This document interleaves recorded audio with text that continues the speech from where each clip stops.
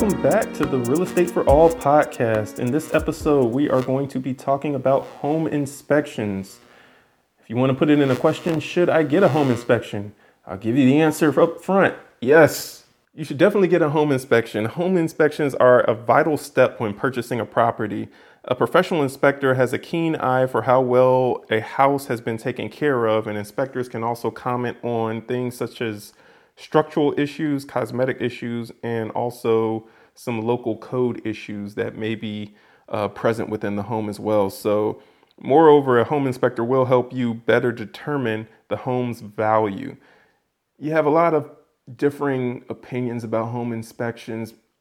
Also, if you're talking about new construction properties, a lot of people don't think that new construction properties need home inspections, but you want a home inspection any time you purchase a property. If that home is brand spanking new and no one's ever lived in it, get a home inspection, because builders make mistakes sometimes and construction people make mistakes sometimes. And you have had new home constructions that were wired incorrectly the first time and had to go back and be rewired. And that's something that a home inspector can reveal through their inspection, because they go through and they check all of the outlets and they look at the electrical panels. And it is important to note, and I'll state this up front, that home inspectors are not licensed. There is no governing authority that licenses home inspectors, but home inspectors can get certifications, and there are which are things that they can do to help prove how serious they are in their industry and their knowledge level on what they know about homes and the functionality of them, to help them better be able to do their jobs. Having said that, it is important to get a home inspection. So many issues have been discovered throughout a home inspection that have caused potential buyers to rethink their purchase decision. And oftentimes this happens during the due diligence period, where the buyer can now walk away, get their earnest money back, and the only thing that they're out is the cost of the home inspection, which is a lot more than having been committed to a property that had structural issues or had other issues that later on down the line ended up costing the buyer thousands and thousands or tens of thousands of dollars, which could easily have been identified in a home inspection. Buyer could have either negotiated the price based off the results of that home inspection, or they could have said, you know what, this is not the property for me, walk away and go find some other place that would be more suiting for your particular situation. You mentioned something from the beginning, that with new construction, a lot of people don't think they need to have a home inspection. Like you say, it's brand spanking new, it has no issues. They have to go by the right process on this property. What happens is that the builder is there, the contractor is there, and the eyes of the county inspector is supposed to come at different stages to see what is taking place in that property. However, mistakes are made. A home inspector cannot see behind the walls. So of a property, once the walls are up, that is why I encourage buyers to get a home inspector that's going to go from the beginning of that process all the way to the completion of that build process, because that way they are able to see from foundation all the way to the key being put in your hand what the makeup of that property is, and assure that everything is up to code. Can't tell you, I agree with you, how many times I've had the home inspector come in at the end of a build job and find all types of things that are not up to code. So if you start that inspector from the beginning, it's your best move in making sure that your property is built according to code. And I've talked to home inspectors that would agree with that very point, that if you're buying a new construction, let us see it before they put the walls up, because then we can see the electrical wiring. We can see everything that's behind the walls before the actual walls go in. And that just gives you another level of detail that home inspector can go in and look at to ensure that things are happening how they need to happen. Again, nothing is foolproof. Nothing is guaranteed that, a home inspector says, if there's something that a home inspector happened to miss, it's not guaranteed that you can go back and say, oh, you didn't point this.